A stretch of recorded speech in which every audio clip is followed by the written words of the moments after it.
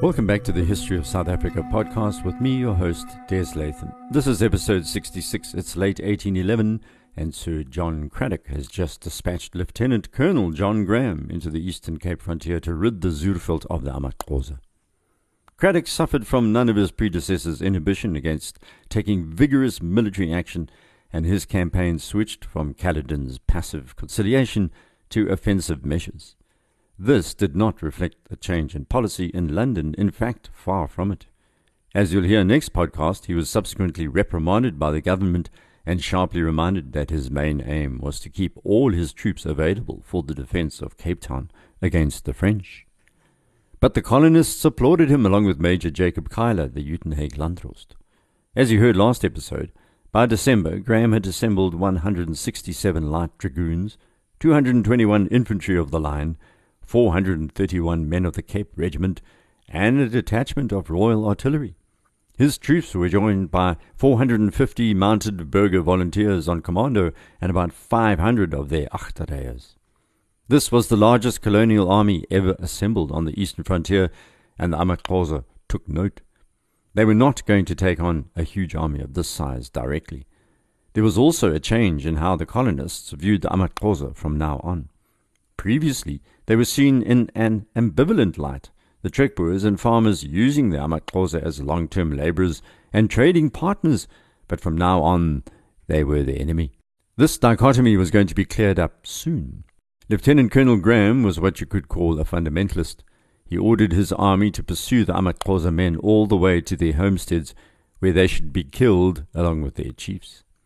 The stark objective, as Cradock repeated later to the colonial secretary, was to impress upon the minds of these savages a proper degree of terror and respect. They would then be deterred from ever entering the Zuurveld again, or so he thought.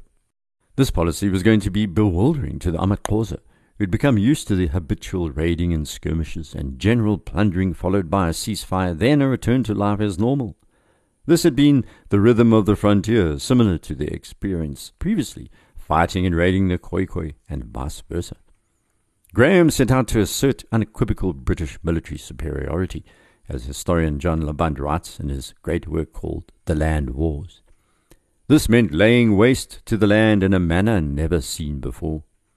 We heard last episode how the 3 British divisions were deployed, one along the coast under Landdrost Cuyler, a second the approach to the highlands, that would be the Trekboers under Graaf Reinet Landdrost Stockenstrom, and the third in the centre under Graham. Cuyler would advance from the Sundays River mouth towards the great place of Tunga of the Qonoquebe, and on the way, he discovered that Nhlambe, the Rarabe chief, had assembled a large group of warriors from surrounding chiefdoms through the Addo bush. This densely overgrown country was the bane of the settlers' lives, this area east of the Sundays River. Nhlambe was going to make a stand there, and personally challenged Cuyler to do his worst. Cuyler led one of the small scouting patrols. He divided up some of his forces, and on the evening of the 26th December, he managed to block a party of amaXhosa attempting to outflank him. As Cuyler approached these warriors, he thought he was facing the main amaXhosa army because there were so many and Chief Nhlambe was in their midst. Cuyler checked first that the ground behind him was clear to escape, which it was, then told his interpreter to urge Nhlambe to leave the Zuurveld now. Nhlambe's warriors around him remained silent. They were well disciplined. They had donned red clay, their bodies were naked, and they placed formal war masks on their faces. From this frightening sight, Nhlambe stepped forward and uttered these few famous words, give or take a word or two. Apa akukho busi indiza kudla busi kwayo kuzi indi bufumani. India kuela itawe imilambo yasituka nasi Swartkops. Ele lizwelelam indili pumelele emfazweni kwa india kulitrina. Here is no honey, I will eat honey, and to procure it I shall cross the Sundays, Truka, and Swartkops rivers. This country is mine, I won it in war, and shall maintain it, he shouted. He shook his spear at Cuyler with one hand, and with the other raised the horn to his mouth and blew it. His warriors rushed towards Cuyler, who retreated, and his men fired back as they did so. But it was dusk, and then the amaXhosa melted away into the bush, and that was the first major skirmish of this campaign, which ended with no result. Kyla sent a message to Graham about Nhlambi's tactics, and on the 27th of December, the commander revised his strategy. Kyla was asking for reinforcements, believing he'd now faced the main body of the Zuurveld amaXhosa. The Uitenhage Landdrost had also realized that Tungwa's Christmas Day comments you heard about last episode, that he was willing to move, was merely a ruse to buy himself time to escape. Nhlambi and the rest of the Zuurveld amaXhosa had established themselves in a dense section of the forest into which they had driven all their cattle. Graham knew that meant they could last any siege, so they had to be flushed out of this dangerous Albany thicket maze. He decided to concentrate his forces around the thickets and sent messengers to the two flanking groups to join him for a final assault on the fugitives. Under Stockenstrom, the Landdrost of Graaf Reinet had been posted north of the Zuurveld with the Trekboers, just beyond the Zuurveld proper, in order to defend Breintjieshoogte and its farms. When he received Graham's message on the night of the 27th, he questioned the wisdom of concentrating all the British firepower on the thickets. Stockenstrom felt that Graham had exaggerated the size of Nhlambi's army, and that his own magistracy of Graaf Reinet was in grave danger. So he then made a fateful decision to ride down to Graham and discuss the order before he allowed his burghers to move into the Zuurveld proper. What's interesting to note, as the small party prepared to leave the following morning, is that a debate ensued around the Boer campfire that night. The rights and wrongs of expelling the amaXhosa from the Zuurveld were earnestly debated, and the outcome was not clear. Some of the elders of the Boers maintained that we were not altogether in the right, said Stockenstrom's son Andries later. A few even protested that they firmly believed that the Xhosa did buy the Zuurveld from the Dutch authorities, and 2 or 3 of them affirmed with oaths that they had seen in certain herds some of the oxen which had been received in payment. But others firmly denied this altogether. Some of the Boers were ambivalent, but that attitude would harden shortly. So at dawn on the 28th of November 1811, Anders Stockenstrom bid his friends goodbye and, accompanied by an escort of 40 men, headed off on his mission to Graham. The camp he left was on the north side of the Zuurberg, which formed the northern ramparts of the Zuurveld. Today that would be southwest of Riebeek East, north of Paterson. If you check this area on Google Earth, you'll see it features a sharply rising part of the Cape Fold Mountains, and the track to reach Graham was a narrow ridge, then through a pass. From there, Stockenstrom's party would descend rapidly to the Zuurveld and to a place where Graham had established his headquarters. It was a spectacular ride through forests of giant trees and brooding ravines. Stockenstrom knew this pass well, and as they approached, his escort spotted bands of amaXhosa coming out of the woods below and assembling on both sides of the footpath and up onto the ridge. Some of the Boers wanted to attack the amaXhosa at once, but Stockenstrom thought it best to approach them. He rode up, then dismounted. His plan was to persuade the chiefs to leave the Zuurveld, and he hoped to avoid spilling blood. 14 of the Boers joined him, but the others thought better of the situation and remained a short distance away. At this point, the amaXhosa and the Boers did not know that Kyla had already opened fire on Nhlambi's people closer to the coast. The amaXhosa said later that they did actually plan to attack Stockenstrom immediately, but his confident decision to approach and talk to them undermined their intention. The Boers and the amaXhosa sat down to parley, sharing a smoke. As amaXhosa oral tradition has it, at this moment a messenger arrived from the Low Country with the news that there had been a battle between Nhlambi and Kyla the day before. The amaXhosa began whispering amongst each other. The Boers were also then turning and muttering about a bad situation. Stockenstrom smiled, thinking it was a minor issue, but his fate was sealed. David Stuurman's people had been expelled from their territory around the Gamtoos River after Boer complaints, if you remember, and his Khoi clan were amongst the amaXhosa warriors that day. One of Stuurman's fighters approached Stockenstrom with a basket of milk, and as the elderly Landdrost accepted it, the Khoi drove a spear into his back. In a few seconds, 12 Boers were dead, cut to pieces by assegais. 2 of the Boers managed to crawl into the bush and hid.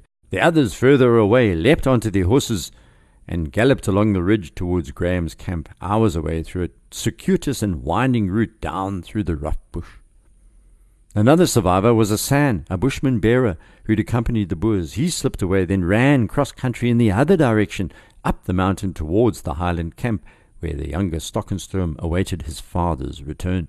He stumbled into the camp at 2 that afternoon, having run for most of the day, shouting that the whole party had been murdered and that the amaXhosa were on his trail. Andri Stockenstrom and a group of Boers then mounted their horses and galloped towards the amaXhosa. As they came to the ridge of the pass, they saw the warriors below them running up the mountain. The Boers opened fire, hitting many of the warriors. They were so tightly packed as they ran. The amaXhosa began shifting to outflank Stockenstrom, so he retreated, and the Boers formed a laager with their wagons. The ammunition was in the center, and they began slowly moving towards the ridge. Later that night, they rode out and found one of the 2 men who'd crawled away, while the second had retreated to the camp on his own. War is messy business, but so too is revenge. Old scores were being settled, one involving the Khoikhoi and the other the amaXhosa. Stuurman's people had drawn blood for the eviction from the Gamtoos by Kyla, acting on behalf of the Trekboers. The Khoi land where they'd been promised peace had been summarily handed over to the Boers. The promises the British made were not being kept, and the amaXhosa and Khoikhoi were now implacably opposed to the empire. Then, in the case of the amaXhosa who killed Stockenstrom, most were of the Amadange chiefdom. They had never forgotten how the Boer commandant Adriaan van Jaarsveld had thrown tobacco into the midst of the warriors, and as the men scrambled for this luxury, his Trekboers had shot them down like dogs, if you remember. Stockenstrom's murder was regarded in the colony as an act of reprisal for these earlier misdeeds. On the frontier, no one forgets. Violence begets violence, which is something that Kyla and Graham were going to learn the hard way. The Fourth Frontier War was going to be short, but it would be brutal. Graham received a message from Nhlambi requesting a rendezvous below the Zuurberg.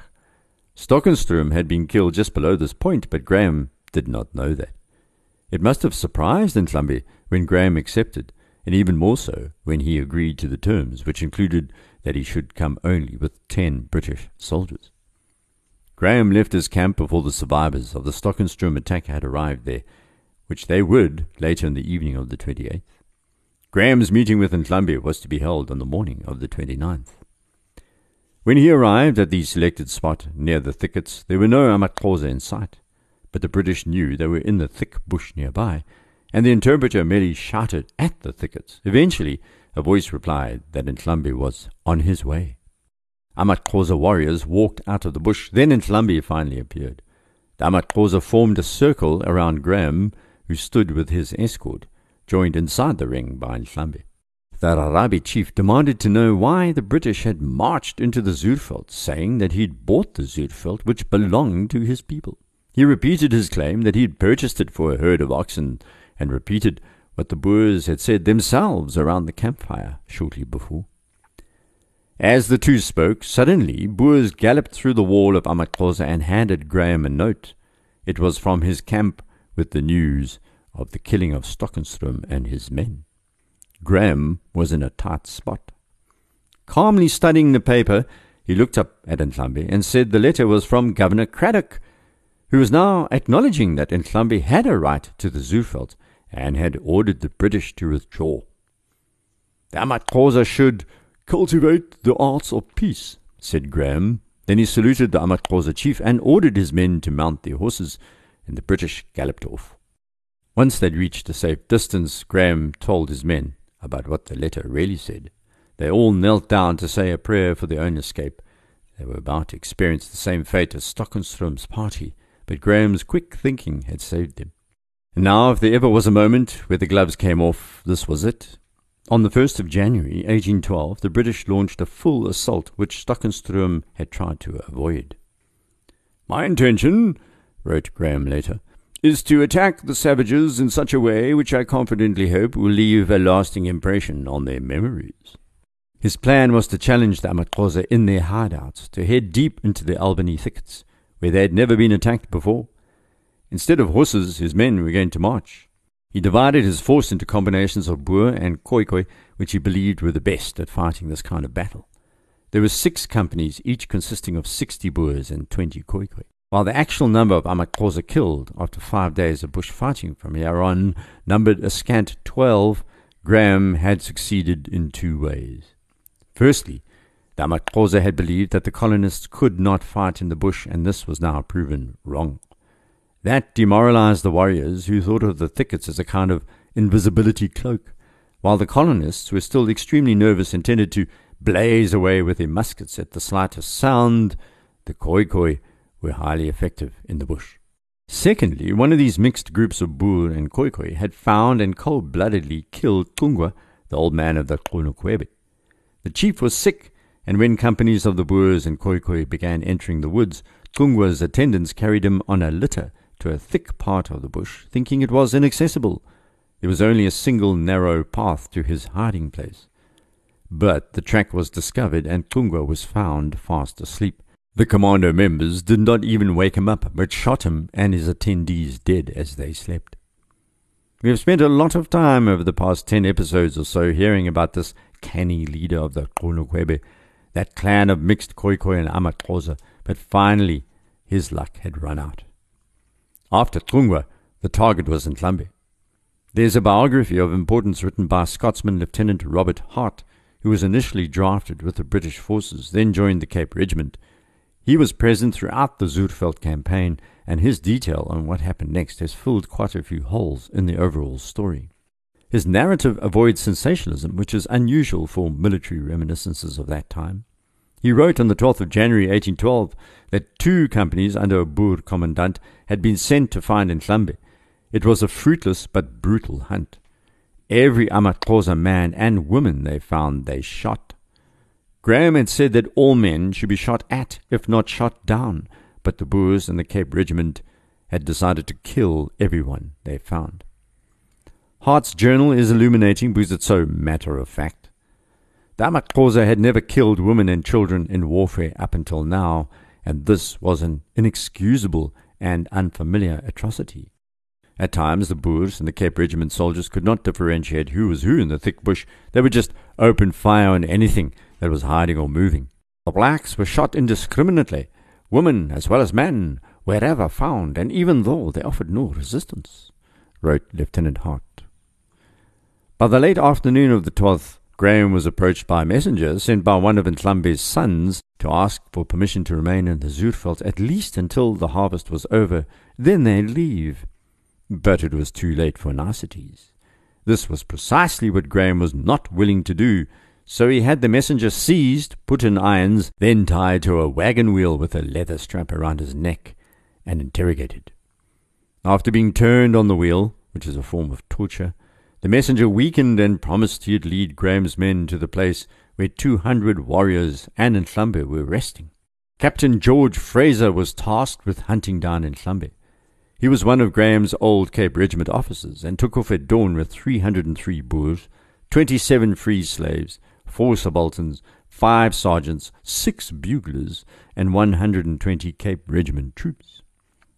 Leading them was the amaXhosa messenger with his leather strap like a leash. 3 days later, they were still searching, and it dawned on the posse that they'd been led up the garden path by this man. He is one of those many in this story whose name we do not know, but there can be no doubt that he knew where Nhlambe was and was unwilling to give him up. He'd rather die than defile his good name. The messenger understood his fate. After 3 days of deception, the accumulated anger of his captors meant he was put to death for setting a false trail. There is the possibility that it is precisely what Nhlambe had expected, because as Fraser's commando marched around the bush with its bugles and its boots, the chief had taken his people and their cattle and made a hasty flight along the coast from his lands near the Bushman's River mouth. He headed towards the Great Fish River, which he crossed on around the 15th of January, 1812. It was an immense exodus. The old and infirm were left behind, but the rest knew that their survival depended on rapidly crossing the Great Fish to the east. Then they settled along the coast near the Buffalo River, outside modern-day East London. When Graham discovered that Nhlambi had escaped, his army headed off in an attempt to intercept the Rarabi chief, but gave up when they realized they were too far ahead. That was his order after all, besides arresting or killing Nhlambi, so the British had apparently achieved their aims. With Nhlambi gone and Kungwa dead, it was time to lay waste to the Amaxhosa crops. These were beginning to ripen on the Zuurveld, and on the 17th of January, Scotsman Hart wrote, "2 parties of 100 men each were sent to destroy the gardens and burn the villages. The gardens here are large and very numerous, and here are also the best garden pumpkins and largest Indian corn I have ever seen," he exclaimed. "Some of the pumpkins are 5.5 feet round and the corn 10 feet high." The British were deploying a scorched earth policy, and on the 18th, 300 men and 600 oxen were sent to trample these gardens, and eventually this commando destroyed all the Amaxhosa crops on the Zuurveld.